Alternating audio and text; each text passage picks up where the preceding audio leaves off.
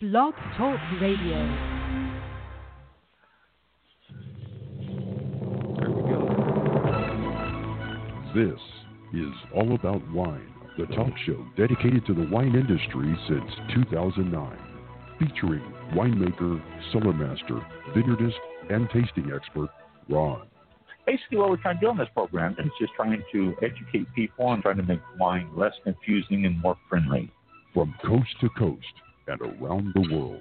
You know, we really have had some neat people on the program. I love that. Post your questions and comments during the live show on our Facebook page at www.facebook.com/allaboutwinebtr. Again, that's www.facebook.com/allaboutwinebtr. And now, All About Wine is on. Here's Ron. All right, bus people. And if you're following us, thank you, bus people. Thank you. If you're following us on Facebook, you can see the bus pull up, I believe, now, can't you? I think Mike got a picture of the bus pulling up. Yeah. So 3D animation. Yeah. So we got ourselves, a little picture of the bus pulling up, and yep. So there you go. Thank you, bus people. Yeah, very good. Good to have you with us.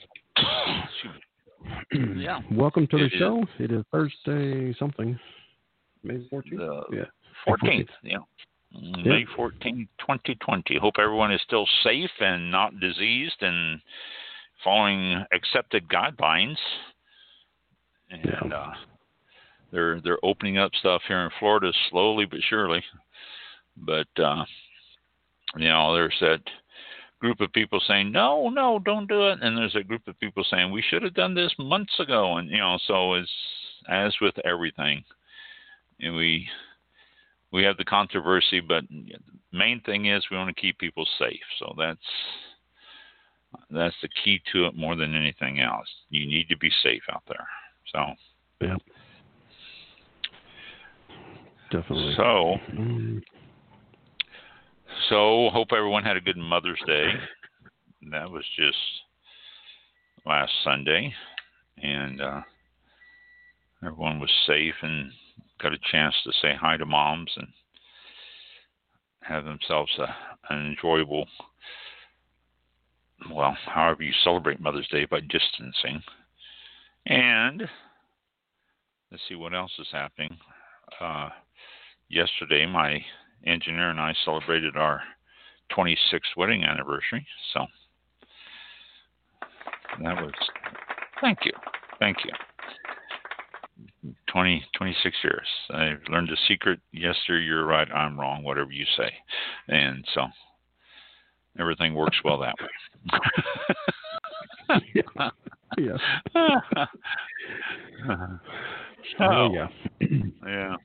That's the way it goes.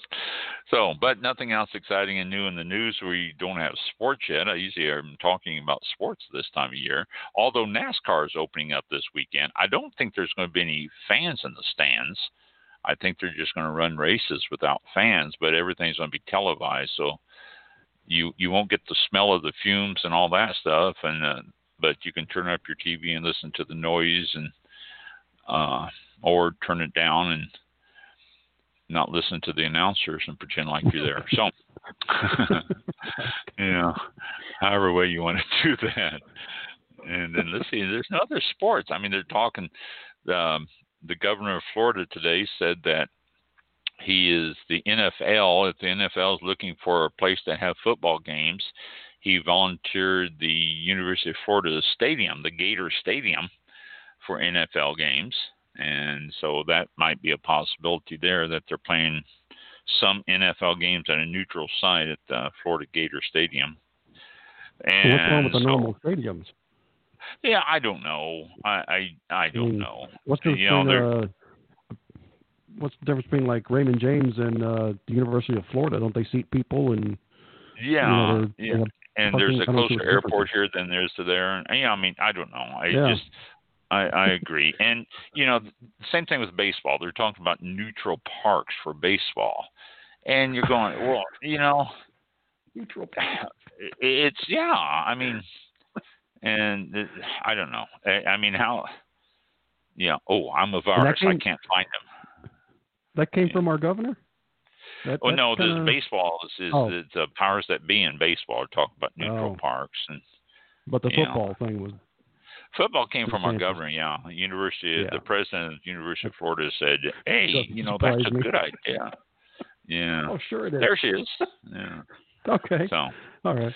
We're on a wine show talking football. Talking football. Yeah. Not a good sign. No. Not a good sign. We are very diversified is what we are. We've talked about all sorts of stuff, So. Yep. Okay. Well, we've got Charlotte on. Let me bring Charlotte onto the show.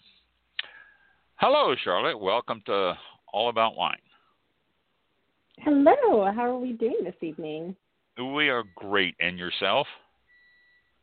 I'm good. I'm living the dream down in Charleston, South Carolina. Today marks 10 weeks since I've been here. 10 weeks is all. Wow. So just a new assignment. You haven't had the opportunity to experience and taste the summer humidity for us southern states then, have you? I have. My sister lives here, which is why I'm hunkered down. I actually did the Charleston Wine and Food Festival at the beginning of March, which was followed by the Hilton Head Wine and Food Festival the following weekend. And that's kind of when the country started to shut down. So I decided best to stay here and enjoy the nice weather as opposed to going back home, which is right outside of D.C. Oh, okay. So you're from Tennessee then originally? D.C., Washington, D.C. Oh, D.C. I thought it said Tennessee. I'm sorry. Yeah. D.C. That's okay. Yeah. Mm-hmm. I've got a brother-in-law who lives outside of D.C., actually in Maryland, but, that whole area is so close up there that it's, you can say, oh, I'm close to D.C. You can live a long ways away and say, I'm close, Well, Rombauer Vineyards, Rombauer Wine. First thing we want to start, if anybody wants to see what Charlotte looks like, then you go to Rombauer.com. All right, Rombauer, Rombauer.com. Then go to the page that says About, and then click down on People. And then when you get to People, scroll down the page until you find Charlotte. And that's who we're talking with tonight. So if you want to put a face to the voice, then that's how you can do that. Now, since we're on this page, and Mike and I were talking about this before the show, oh my gosh, you got lots of people. Yeah, we have there are 9 regional sales managers across the nation, and that does not include our director of education, Alan Cannon, who, as we speak, is hosting Rombauer's virtual hour of the week, as well as Allison Surgeon, who is our director of sales. So it's a rather hefty team, given that we're not, as big as some of the other wineries that you find in Napa. But we are very close, and we're constantly in contact through a group text message, which is just so much fun. But yes, there are a few of us. But you're all labeled managers. Do you have people under you, or is it because you manage an area?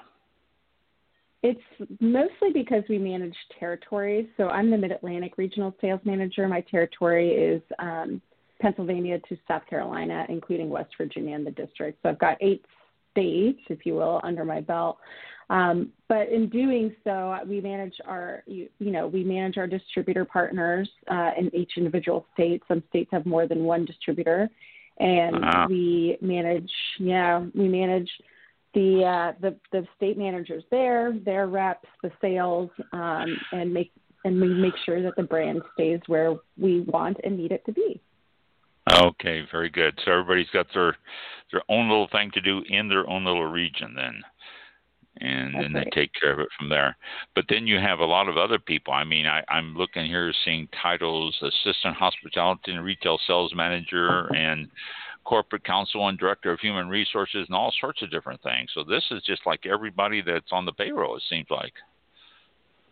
It's actually a fraction. This is mostly what we would call leadership team, essentially. I mean, we have an actual leadership team, but these are the faces of people that our consumers interact with the most.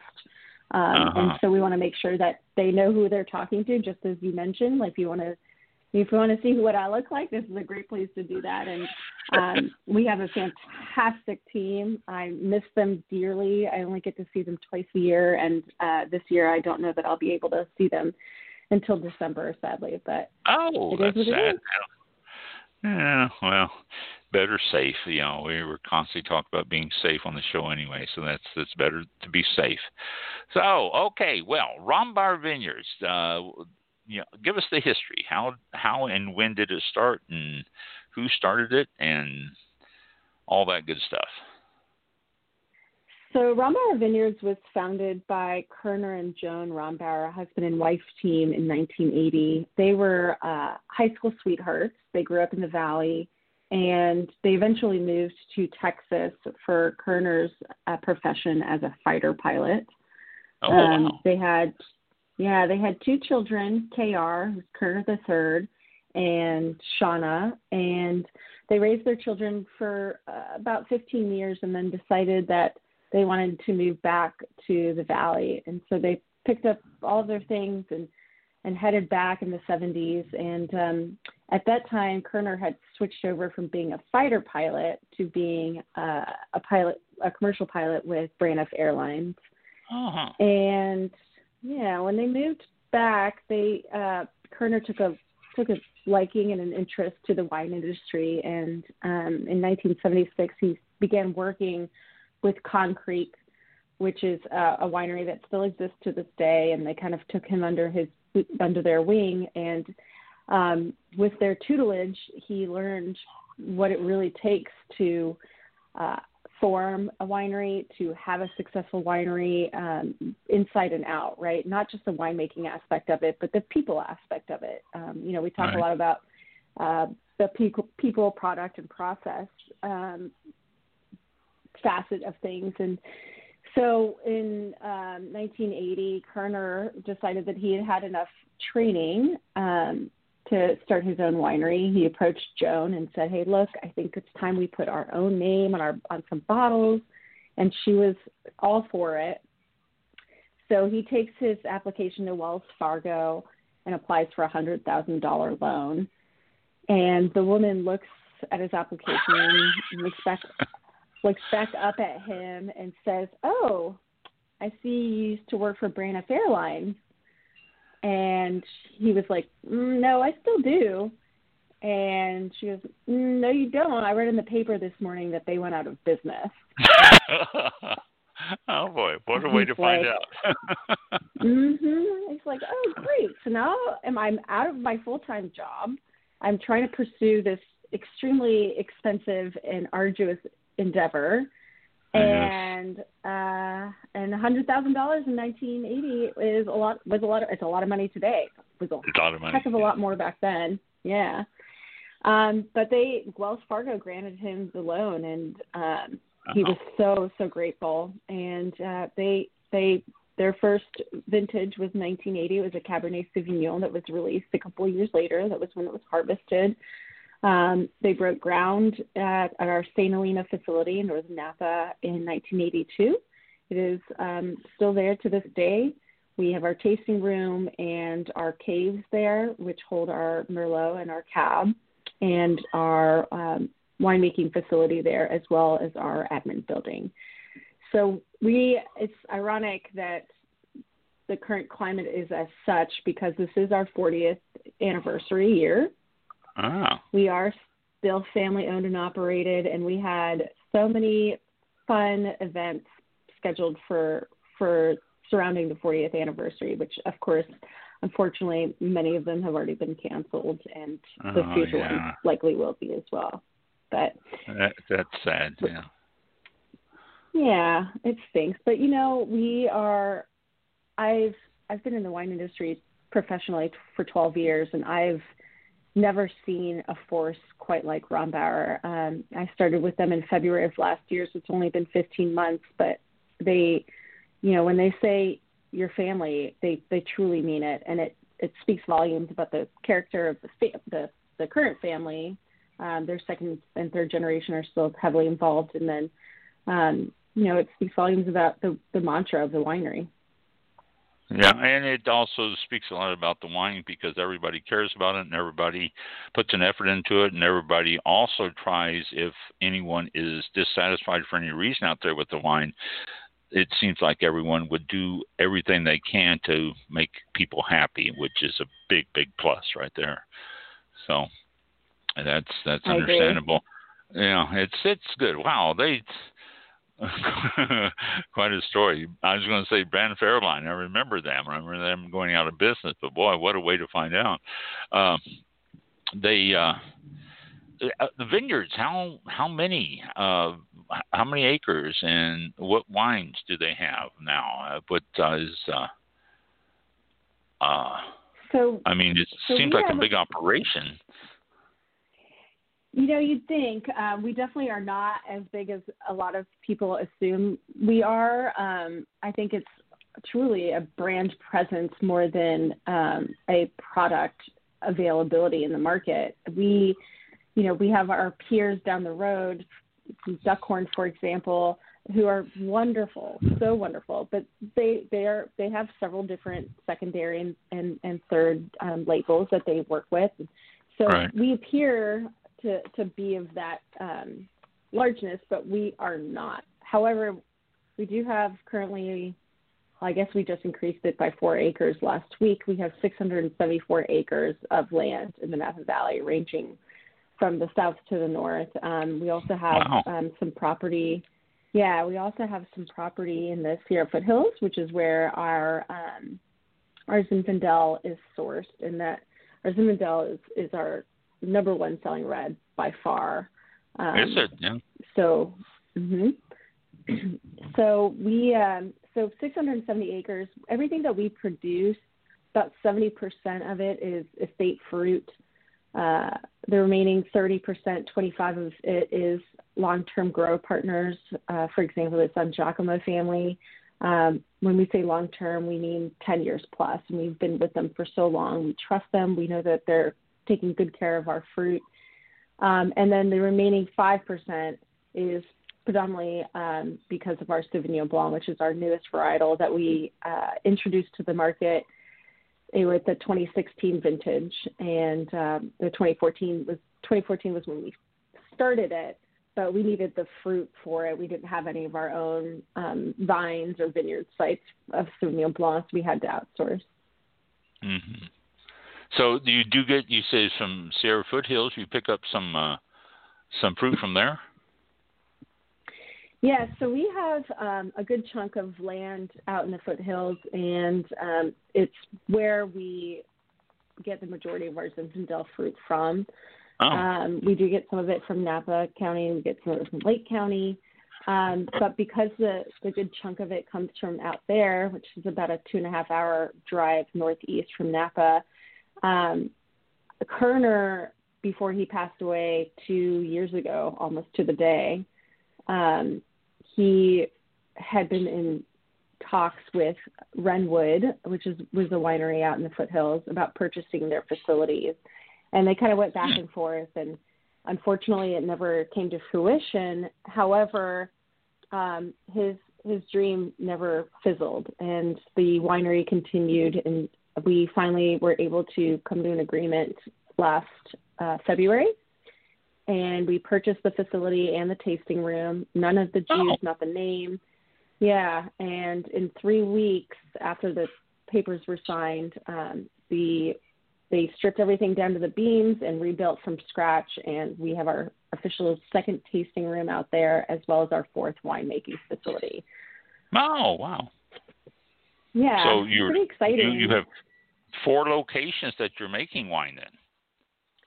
Yes. So the idea behind the foothills was so that we would have a facility that basically sits in the front yard of where our fruit is sourced, our vineyard sites are, so that we're not trekking the fruit in the dead of night and, risking bruising or oxidation. going back down to Napa. A number of problems. Yes, a number of problems, correct. So that is our fourth winemaking facility. We have the one in St. Helena, which is our original, and that caters to our Merlot and Cabernet production. And then down in downtown Napa, we have two facilities there that are mostly catered to our Chardonnay, which is by far and away our big driver of the brand. And it's honestly the most pristine facility I've ever seen in my life. You know, I've been to Napa many, many years ago. I used to go to Napa quite a bit. And it was before Rombauer came into existence, and that's why I don't remember any of the locations or anything. I used to go up there all the time back in the early mid to almost late 70s, and I used to travel up there a lot. But it was in the late 70s that I stopped going, and that's about the time he opened. So that's why, you know, you're saying all these locations and everything. I'm going, why don't I remember? Well, the reason I don't is because it was after my time that I was spending a lot of time up there. So that it would be fun to see what all they have now. Excuse me. Okay, we know where they're growing. Tell us about the wines. You started to talk about the Chardonnay. You said the Chardonnay is your signature one. Is it a oak, unoaked, stainless steel? What do you do with it? So I have never seen a product that is so sought after and admired in my entire career. It is really wild. So I worked as a sales rep for the country vintner in Northern Virginia for 5 years, and Rombauer was part of my portfolio, so I had some inkling. And then I went on to become a wine consultant up and down the East Coast for a couple of years, and then I started Rombauer, and I onboarded for 2 weeks in the Valley. It was just awful, as you can imagine, being out there for 2 weeks.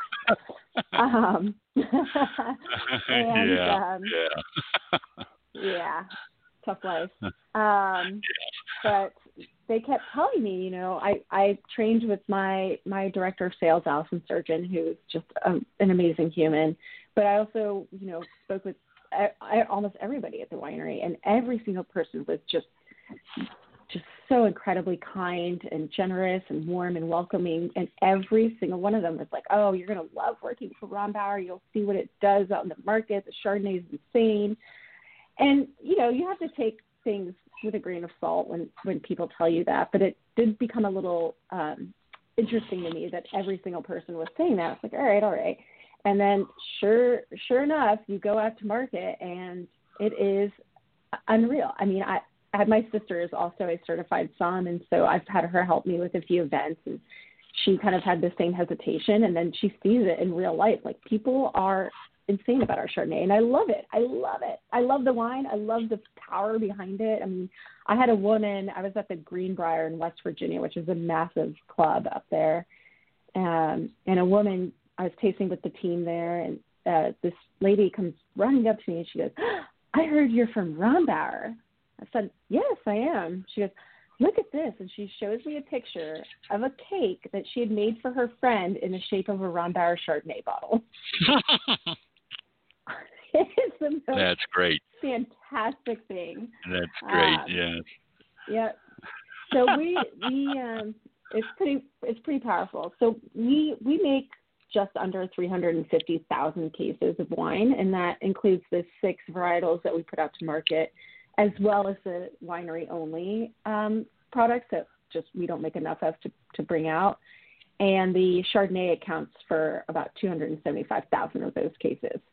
So wow. It's a big boy, yeah. But, yes, it is oaked. It spends about 9 months in a combination of French and American oak, a third of which is new. And it definitely has that buttery, full-bodied quality to it, but the fact that it's now the fruit is 100% sourced from Carneros, which is a cooler site in the Napa Valley, really gives it that beautiful fruit and that balance and acidity that it needs. Now, well, being cool like that, you're not going to get a whole lot of acid. You're going to bring up that fruit very well, which is great. That's one of the things about Chardonnays. They tend to, if not careful, tend to be slipping into the acid bite too much. And so if you can get away from that, I always like that. So, so you have 4 Chardonnays. I'm looking on your side here. You have 4 Chardonnays. 2 of them are sold out. Is there some of them that you, these Home Ranch and the, was it Butchley Station, these just through the winery? Yep. Buckley? Yeah. Okay. Yep, Buckley Station. Yep. So those are winery-only single vineyard Chardonnays. Unfortunately, I only get to try them anytime I'm at the winery because we don't get to have them out to market. But something that's really cool that we were able to do this past year that they've never done in the past is they started opening up some of the higher production items that used to be winery only. And we were able, as RSM's regional sales managers, to select specific states within our territories that we thought would be well suited. And so, for example, this proprietor selection Chardonnay, I selected a couple of my states and allocated a few cases to said states. And it was really fun. It was fun to bring something new out. It was really fun for the states. The reps and the managers had a great time with it. But unfortunately, because it's so delicious, they all ran out so quickly. Yeah, I can imagine. Yeah, you start bringing stuff like that out, and they will disappear. Yes. Yeah. Well, then Sauvignon Blanc is brand new. Brand spanking new. And read on appropriate. I'm just saying, no read on how it's going to sell yet. Oh, no. We literally just released our 2019 Sauvignon Blanc to the market. 14 and 15 were the 2 first vintages. They stayed at the winery. And, it's kind of an interesting story. Kerner was so opposed to introducing a new varietal to the portfolio. And Richie Allen, he's very much a traditionalist, and I can understand that.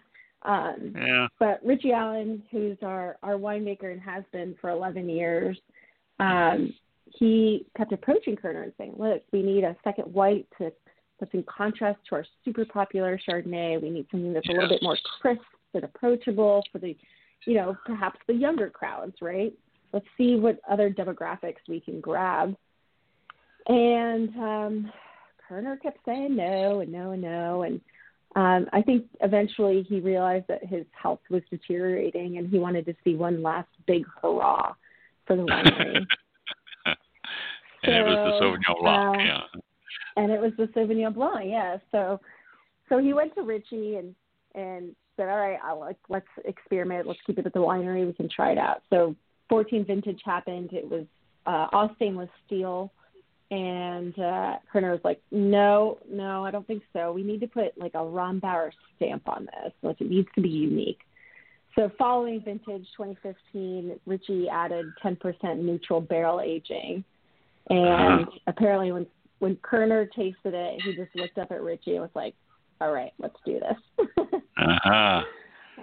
Yeah, it's amazing how it's that little bit of barrel aging. That barrel aging can make a difference too. It's amazing that it affects it so much for so little. 10% doesn't seem like a lot, but it really does.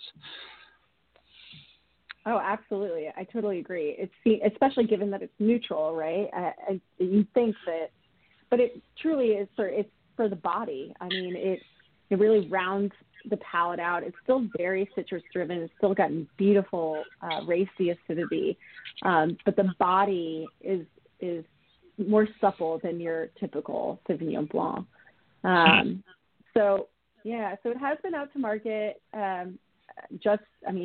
Literally last week was the 2019 release. So now officially 4 years, and it's in the triple digits every year over year. Wow. It is cruising.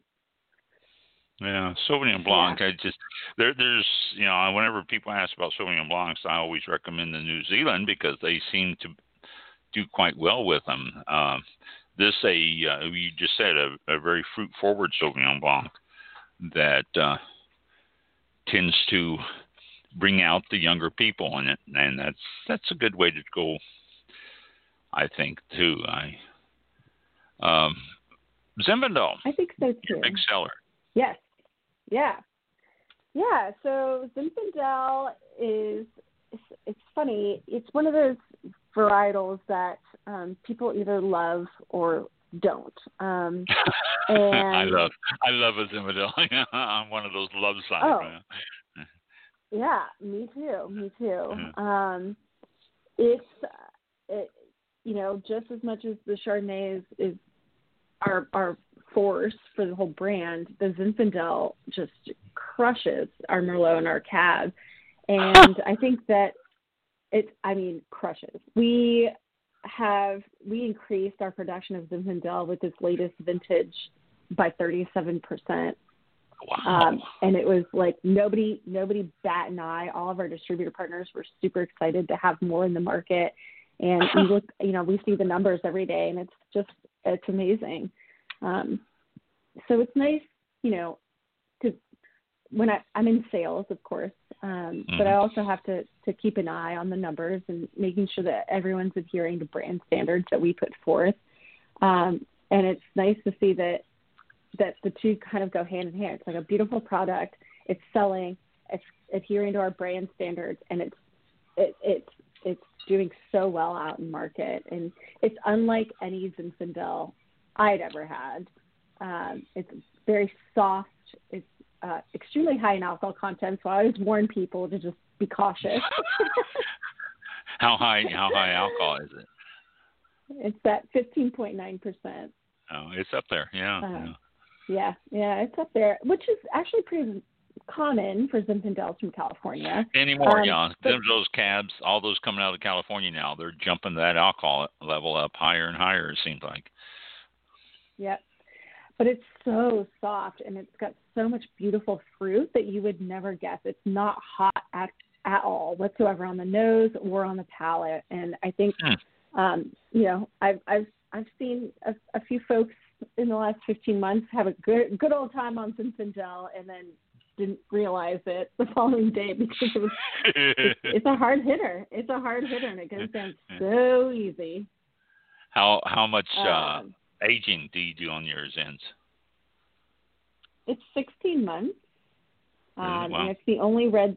Yeah, it's the only red that we have in American oak, solely in American oak. The Merlot and the Cab both see a little bit of French oak. Excuse me. But yeah, I mean, it's something that we're very proud of. The 18 was just released. I cannot wait to get my hands on it. It is going to be so delicious.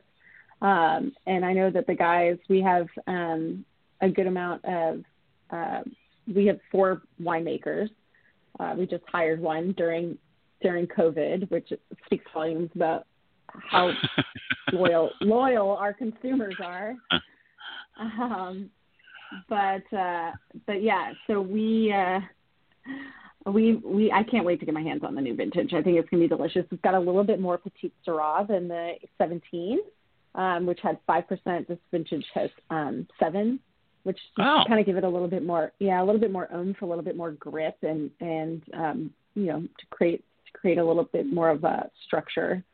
Otherwise, so I'm looking forward to that. Otherwise, it's all Zin except for that little bit of Petite Syrah. Correct. Okay. Yeah. I have another question too. Yeah. You mentioned American oak. Do you know where you're sourcing that American oak? Do you know where it's coming from?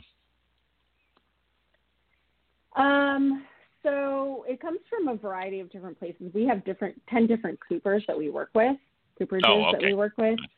Yeah. And I was just curious because, distinct areas in the United States are giving out distinct flavors of American oak, and I just wondered if you were sourcing from any one particular one or not. So, it's for my curiosity. That's all. No, for sure. No, it's a great question. The breakdown of the American oak that we use in the blend, I'm not positive. I just know that we source from we use 10 different cooperages. Okay.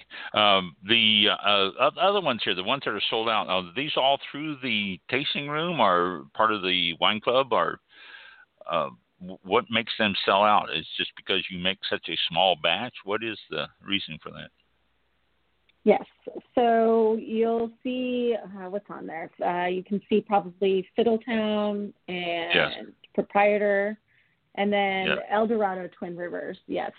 So the El Dorado, yes, they sell out because it is they're just really production. And I think it's important that we have certain wines that are available at the tasting room only, just as a means of attraction, right?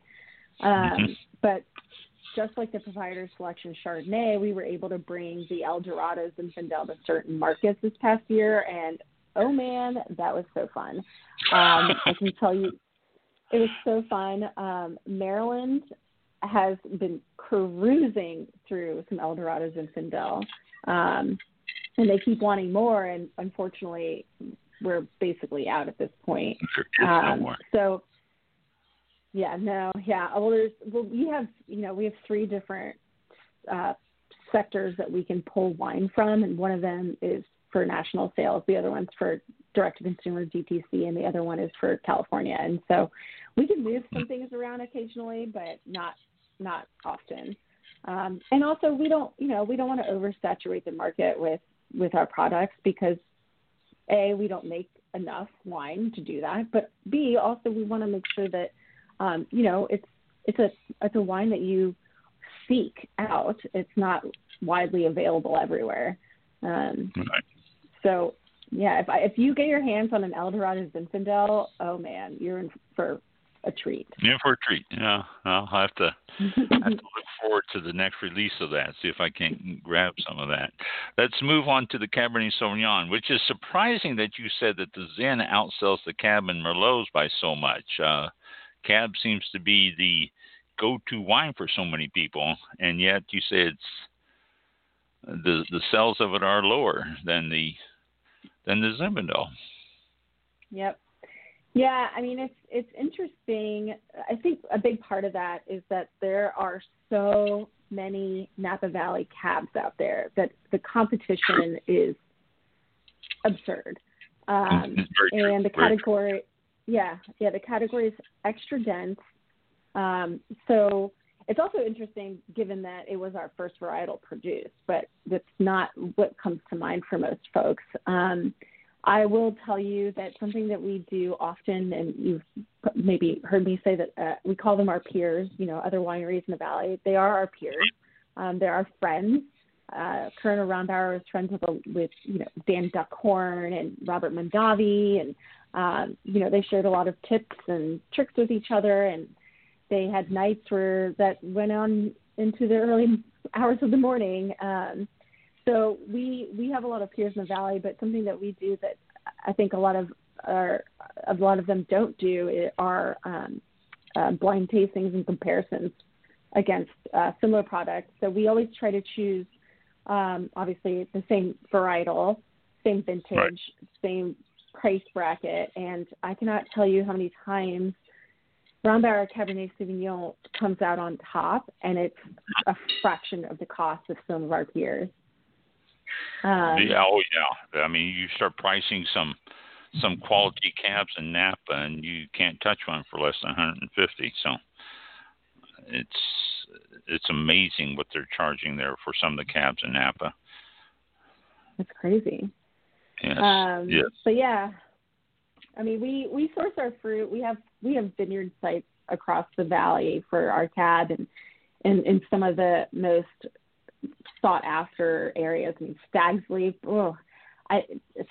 Atlas Peak. Oh my gosh! I mean, on average, those vineyard sites are going for $425,000 an acre.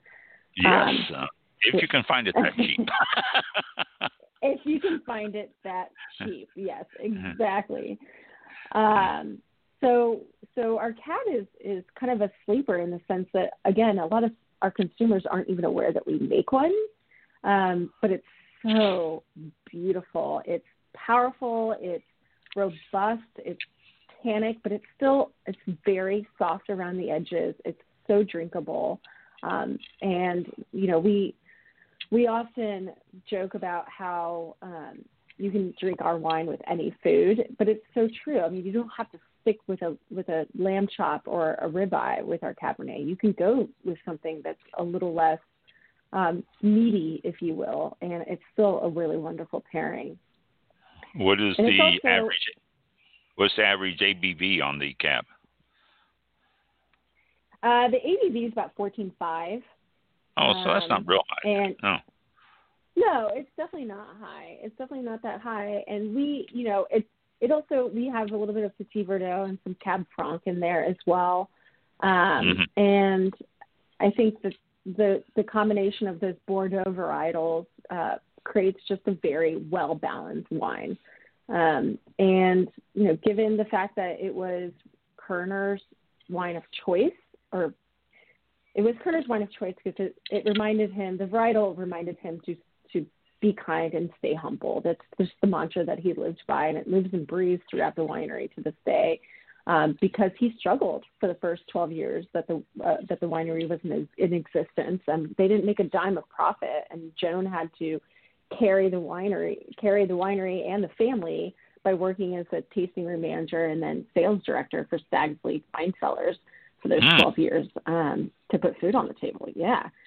So given that it was his first varietal, he had a strong liking to it. And so when they decided as a family and as a company to put out one of our special wines that was typically winery only, they leaned into the Cabernet Sauvignon. So we have the Diamond Selection out for market, and it's our our treat wine. It's our higher end wine. It's our upper tier wine, and it does so well. It's so delicious. Yeah, it sounds like it. I like Cabernet Sauvignon. It's always been one that I've enjoyed, and there's such a variety of them too, so it makes it even more interesting instead of getting the same taste all the time. Merlot. Yep. You got quite a few Merlot here. Merlot is, the go-to wine. Seems like quite a bit now. People, I love Merlot. Well, actually, people either love it or hate it, but Merlot seems to be a very popular wine right now. And it's interesting, too, because your Merlot prices are all the same.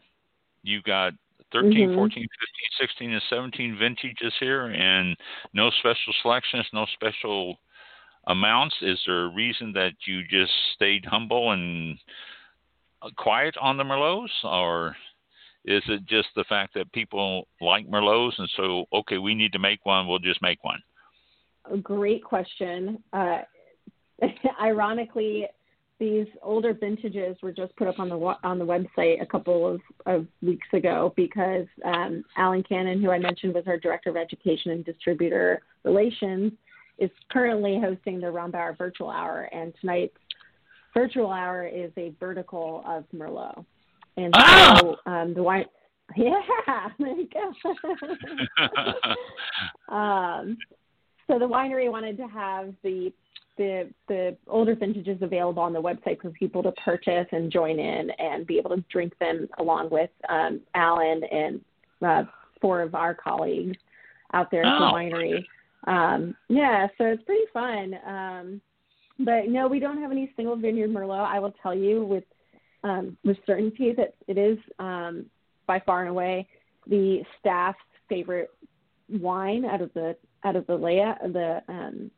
portfolio. Really? Yes. And it was a very, very tough category for 10, 12 years because of that dang movie that I won't even mention. Oh yeah, I know. I didn't want to mention it either, but I know exactly what you're talking about. Yes. Yeah. So we it was a difficult category, and it's our lowest production item as well as our lowest selling item, but we sell through every vintage every year except for things that we keep at the winery for our library. It's fabulous. I literally just ordered 6 bottles today, for personal consumption because I'm like itching and I'm dying to get my hands on it. But it's not your.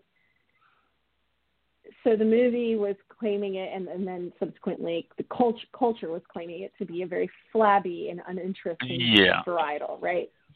And lacking acid, lacking structure, and it just depends on what the winemaking is. I mean, there's no beautiful grape, and there's a reason why it's one of the 5 pillars of Bordeaux. You know, and people in my former roles would say all the time, like, oh, I don't drink Merlot. I'm like, okay, well, do you drink Right Bank Bordeaux? Because we can have that conversation. Really. But that's exactly how Richie Allen and his associate winemakers approached this product, and they ended up throwing in a good chunk of Cabernet Sauvignon as well as some Petit Verdot to really make it very much a Bordeaux-like, or Bordelais, if you will, wine, and it's just simply gorgeous. And it's 100% French oak, 17 months, and it's just delish. Sounds like a great buy at the $45 you're asking for it too. I mean, with that aging and everything. I had after that movie came out, I had somebody come into the winery that I had. We've since closed. I retired, but somebody came in one day and very seriously asked me, "Is it okay to drink Merlot?" And I went, "Oh my gosh, yes." I mean, drink as much as you can, all the time you can. Don't let something like that sway you. It was fun. Oh my gosh. Next one on here is one of my favorite ever wines. I just absolutely love it. Is the Barbera, and you guys make a Barbera, which are sold out, of course. Yes. Yeah. So that's a brand new thing. We had the opportunity. So the Barbera is being grown right alongside of our Zinfandel. And up in the foothills. And so we had the opportunity when we do twice a year national sales meetings with our team, since we all live in various parts of the country. So we all fly out to the valley and we meet and we do, a few days of some serious grinding. And this in July, we were able to hop on Kerner Rombauer's Legacy Jet, so that was super fun. Of course, he was a pilot, so of course he had a plane. And we flew over to the foothills, and we were able to see the new tasting room and the new facility out there, and we were able to taste the Barbera. So that was really cool. And I have always had an affinity for Italian wine. Don't tell my French parents that. And okay, it's not torture. And I can tell you with certainty that the Barbera, I think we made, I want to say 225 cases. It was super, super small production, but it tastes like it's straight out of Piedmont. I mean, it is beautiful. And it's an interesting derivation of what the rest of California is doing. There are some Barbera producers out there, sure. There are, yes. But not as many as I like to see, but there are some out there. Yeah, I agree. But I also feel like it was an interesting choice on the behalf of the winery. We're often considered to be very traditional and this, that, and the other. And yes, a part of our identity is certainly that, right? We hold true to what we do best, and that's fantastic wine, great customer service, and, just being super friendly across the board. But something that a lot of folks don't know until we tell them is that we're extremely innovative as a company. Of course, the ideas are there. You have to have the ideas in order to move forward, but in execution as well. I mean, we are at the forefront of technology in the Valley and in winemaking in general. And I'll get into that, but I think the Barbera was kind of a way to show people that, hey, we we're creative. We can do other things, and we do them quite well. Yeah, there you go. Well, you mentioned something earlier that you had a blend of Cabernet Franc in with the Cabernet Sauvignon. So my vote is, and I strongly vote, that you make a varietal Cabernet Franc next when you start expanding your portfolio. Consider Cabernet Franc. I'd love a Cabernet Franc also. It's really funny you say that, because about 6 months ago, my colleague who does Northern California and Hawaii, she lives relatively near the winery, and she went in one day to pick up samples, and she was stopped by our president CEO, Bob Knievel, and was like summoned into his office and was asked, "Hey, so Christine, what if we were to do another new varietal?" And I say another one because it took Rombauer 24 years to come out with this Zinfandel after 24 years after this Zinfandel came out in 1990. Christine, what varietal would you go with next? And she looked at Bob, and she, without hesitation, said, "Well, Cabernet Franc." There you we go. already have Cabernet Franc fruit, and we would do such a great job with it. So I will pass that along, and certainly pass that along, because good Cabernet Franc is just it will blow Cabernet Sauvignon and Merlot out of the water. It will be right on up there with that Zinfandel. I love a Cabernet Franc, and it's too bad more people aren't aware of it too. So I totally agree. I reside in Northern Virginia, and Cabernet Franc is the red grape of the state there. And all again, over there. Yeah, and it's one of the 5 varietals, allowable varietals, red in Bordeaux. So, there's a lot to say. There's a lot to be said about the strength of that grape for sure. Yeah, one of the best Cabernet Francs I had was out of Napa. There was a Taste of Napa held here in Tampa a few years ago, and somebody had a Cabernet Franc that he had made under the table, and I was talking about the virtues of a Cabernet Franc. He pulled it out and poured me some, and oh my gosh, that was just absolutely delicious. So there's a lot to be said. That's awesome. Yeah. And the last couple of them, you have a late harvest Chardonnay and a Solera red dessert wine. Both of these real high residual sugars on them, or are they botrytis, or what's the word on both of these? So they're both late harvest. The Joy is Chardonnay, and the Solera is Zinfandel.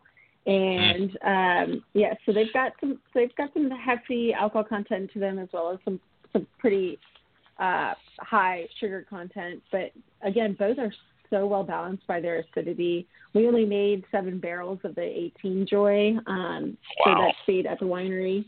Yeah, and I'm not sure of the production level of the Solera, but those are 2 treat wines for us when we're able to go out to the winery. And I actually, with that, I should mention that our tagline for the company is the joy of wine. You'll find it on all of our corks. You'll find it on our business cards. We do an event every July called Joy, and the reason for that is Kerner Rombauer's great aunt Irma Rombauer was the original author of the Joy of Cooking cookbook. Oh, really? Yeah. Isn't that fun? Oh, that's cool. Everybody knows that book. Yep. Yeah. So they're still family owned and operated, and we are also still family owned and operated. So it's kind of fun to do these events with them in tandem. And that was the idea with the 40th anniversary this year, was that we would travel. Reagan Rombauer, our third generation, would travel with the Beckers, who are the family of Irma, the Joy of Cooking. They would go around and do all these events, and it's a great way to entice people to join a dinner. And often when I'm talking with an accountant, I'm saying, hey, I would love to come in and do a dinner with you. I tell them about Joy of Cooking, that if they want, it's totally their choice. The chef and kitchen can choose to pull recipes from the cookbook, and then we pair it with the wines, and it makes for a really interesting and different experience for the consumer, which I've really enjoyed. It sounds fascinating. You mentioned that there is a virtual tasting going on right now. Is this a weekly thing that he does, or is it just sporadic, or what? So it's been weekly since the country shut down. Every single person in the country, in the world, had to pivot. And Rombauer did it seamlessly and with extreme grace and in an educated way. So we've been doing it. At first, it was mostly the winemakers. And then they started kind of doing different things. So my colleague, Dan, his wife is a trained chef. So he and Diane, his wife, did a culinary edition. And then a couple of weeks after that, I was asked by Heather Renberg, our director of marketing, to host a virtual entertaining hour with Reagan Rombauer. So she and I did that, and that was so much fun. Yeah, they are. It was. Yeah, it was a blast, and they all occur live on Facebook and YouTube, but then they're also on our website, archived on our website and our Facebook page. And the one that Reagan and I did has, at this point, just over 4,000 views, which very good. Is pretty very awesome. Good. Yeah, it is. Yeah. I always like to see those numbers. We get quite a few listeners on this show here, and it always amazes me whenever I see those numbers. I'm just, so appreciative of all the people listening and everything. So that's great. So you can listen to them on archives. So y'all don't have to miss us live. You can always listen to the Rombauer podcast on archives. You don't have to listen to us. But if you want to listen to them live, you can listen to us on archives. So either way, you're not going to miss both of us. Simple as that. Mike, any quick questions for Charlotte before she wraps up here? Yeah. Well, I know that I know she's limited on time real quick, and I'll see if I can make this brief. That's okay. We talked about this topic maybe last month or month before last about the different levels for the Wine and Spirit Education Trust, and I noticed on your profile that you're currently level 3 advanced wine certification. And yes, are you still going to level 4? How does that work out? Yeah, great question. So I received my level 3 8 years ago. Wow. And and it took me a while to build up the confidence to go to the diploma, and also to have the funds to do so, because it's an expensive endeavor, but totally worth it. So I've already completed 2 of the 6 units for the diploma. So I am a diploma candidate at this point. Right now, it had been on hold. I asked, I go to the Capital Wine School in downtown DC, and I'd asked the owner if I could put a pause on my my attendance for a year when I got this job, so I could get acclimated to it. And I'm getting ready to kick back up here in the fall, and hope to be done within a couple of years. Fantastic. And that's going to be for level 3 or for level 4? That will be for level 4, the diploma. So that's the last level in the organization, and then you go on to become a master of wine. We've talked about all those certifications. We covered. Yeah. Had almost a whole show on that. Is that what you're looking forward to? Is continuing on to master and whatever else you can get into after that? I don't know. It's interesting. I told myself I would never pursue the diploma because it's a lot of work and a lot of time and a lot of money. And lo and behold, here I am, right? So I think I'd love to be one of very few female MWs in the world. But I also think that my job is very active, and I travel 85% of the time, and I love what I do, but it leaves very little time to study for something as arduous as that. So I think what I'll do is see how the next couple of units with the diploma go, and maybe consider it thereafter. Okay. Yeah, very good. No, that was all I was wondering. I was wondering about the levels and how far you were looking to go into it. We were talking about, like I said, and yeah, it's very involved, and it's not cheap at all. So yeah, we discussed really that. Oh my gosh, yeah. Yeah. So good luck we to leave you. Before we leave you, Charlotte, I want you to give us contact information. Your contact information, you got 4 different locations and all sorts of numbers and all sorts of stuff. basically, your wine club, tell us, how somebody can join that, and then some contact information for the winery if anyone wants to order. And I'm seeing advertisements pop up everywhere about 1 penny shipping on Rombauer wine. And so if anyone wants to order, so give us all that information, everything, so anyone can get a hold of Rombauer, order stuff, get 1 penny shipping, where they go, all that stuff, phone numbers, websites, Facebook, emails, everything. Just fill us all in on all that. Yeah, so you can find us at rombauer.com. On the website, you can. There's a contact us link. You can email us at info@rombauer.com. You can call the winery. We have a beautiful, wonderful team, a direct-to-consumer team. They're always ready and willing to help. You can sign up for the wine club there. If you are on social media, we are at Rombauer Vineyards, both on Instagram and on Facebook. We are very, very active in social media.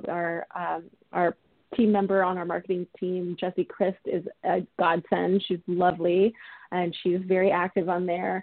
And then if you have any questions about where you can purchase near you, there's also a tab called Find Our Wines, rombauer.com/locate. You can go there. Or if you are, even if you're not within my 8 states, again, Pennsylvania down to South Carolina, you have questions about where you can find it around your home base, you can email me and I can forward you or direct you to the appropriate regional sales manager. And my email is charlotted@rombauer.com. And there's wine club newsletters and all sorts of stuff on there. So you go to the site, you can always check that stuff out there also. So that pretty much tells you everything on that. Charlotte, thank you so very much for taking the time tonight. You were very informative and interesting, and Rombauer is quite an operation. Mike and I were amazed about how large it really was when we started to read up on it and all that. It surprised me, and so thank you for your time. Thank you for taking the time out now. I know everyone's sitting around the table waiting for you to get off the phone so you can come and join them for dinner. It's totally fine. No, I really appreciate you guys having me. This was really special, and I can't wait to just keep an eye on the Facebook page, on our Rombauer Vineyards Facebook page, because once your link goes up for this, it'll most likely go on ours. So very good. We appreciate that, and whenever we're in California, Rombauer would definitely be one of our stops. I hope so. Thank you. Thank you. Have a good evening. All right. Thank you. Take care, y'all. You too. Bye. Bye. All right. Okay. Well, wow, that was fun. Very, very good. Yeah, that was very knowledgeable. Very good. Knowledgeable. Yeah, that was a lot of fun. And she knew her product too. I mean, that's always nice, because sometimes when you get out to your regionals, managers, stuff like that, you start asking different questions like, where's your oak sourced and all that. They go, I'm not sure, but she was right there. She mentioned they spent 2 weeks in the onboarding. I guess that's being familiarizing yourself with the company and the brand and everything. And right. I'm sure they covered a lot of that in training, and she really knows the product and, everything that they do. So, very, very good there. Well, if she's on level 3 of the WISNET, then obviously she's got the capacity to retain a lot of that information. So she did a great job on that. Yeah. So very good. Yeah, thank you for asking that question too. I saw that. I was going to say something and I'd forgotten all about it. So I'm glad you brought that up. Yeah. Well, good. That was good. Before we leave, go ahead. I'm enjoying the Chardonnay tonight. It's not Rombauer, I'm sad to say, but it is a Chateau St. Jean. It's the Chateau St. Jean Gold Creamy Chardonnay. It is non-vintaged, I noticed here. Yes, it is. There it is. 2016 Chateau St. Jean Creamy Chardonnay. And it says, if I can read this with the fading light here, no, I can't because the label's half tore up and it's hard to read it, so I won't even attempt to read it. But it doesn't say much into it anyway, because most of these things don't enjoy with rich dishes and stuff. But it is rather, it's got that butteriness to it, that creaminess from the second fermentation, not real acidic, and very nice Chardonnay. If you ever get a chance, this Chateau Saint Jean Chardonnay. It's creamy Chardonnay, and I think the creamy is a nod toward the butteriness in it. So that's what I'm sipping on with great gusto tonight while we were talking to Charlotte. I think you already heard my story about the spice wine. But I would have been enjoying. I would have been enjoying a glass of spice wine, but. Yeah, you would have had to lick it off the floor.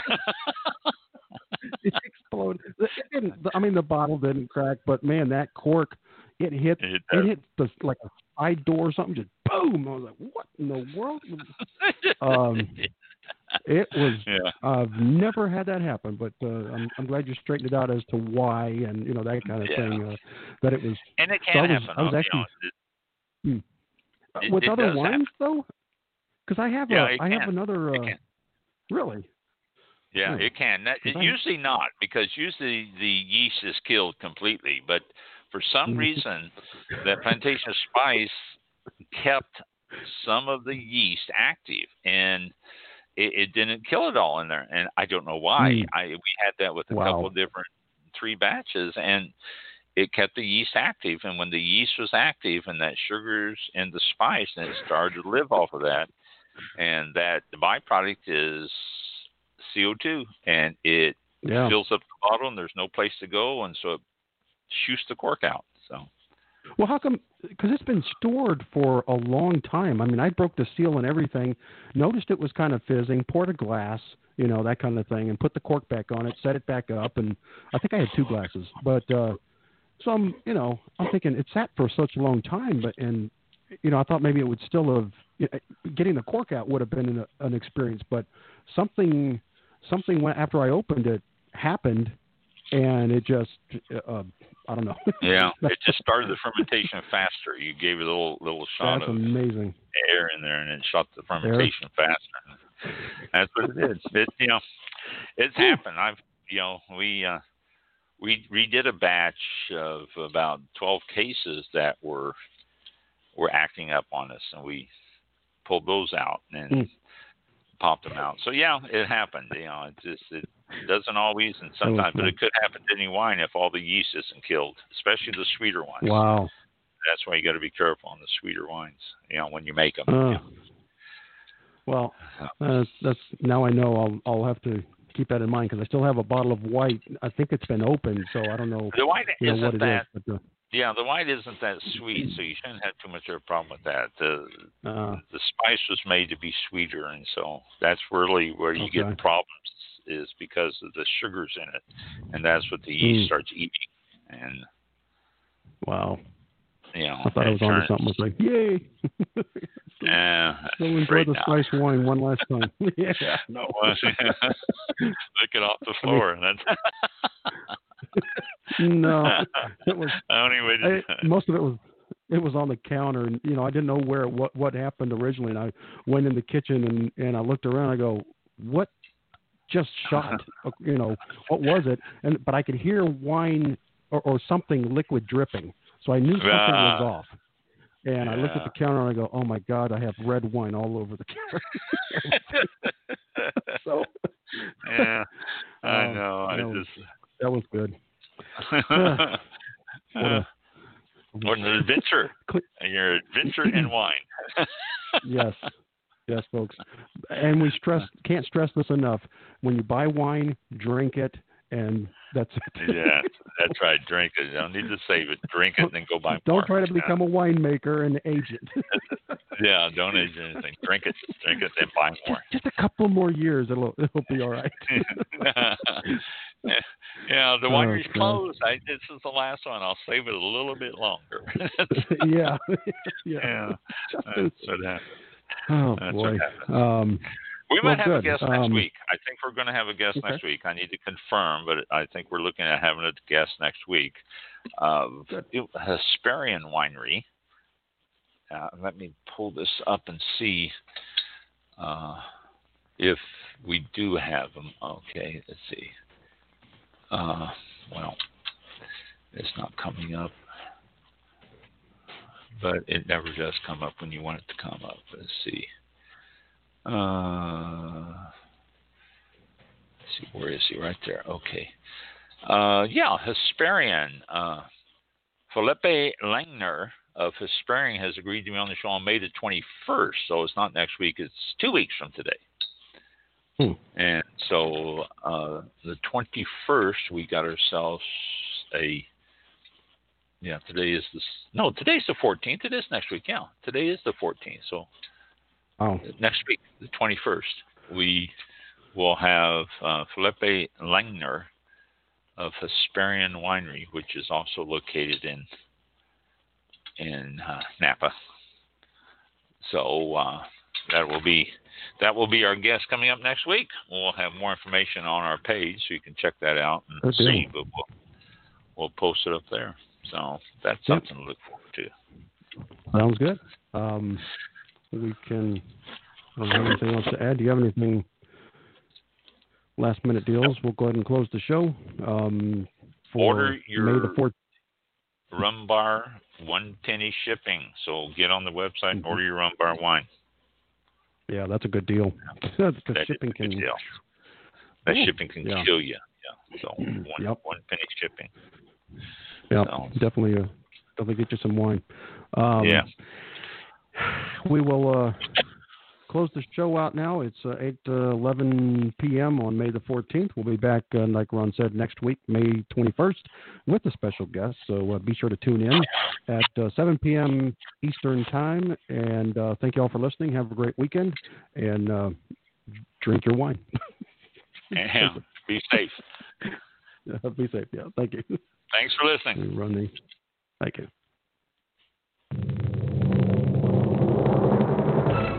This concludes tonight's broadcast of All About Wine with your host, Ron.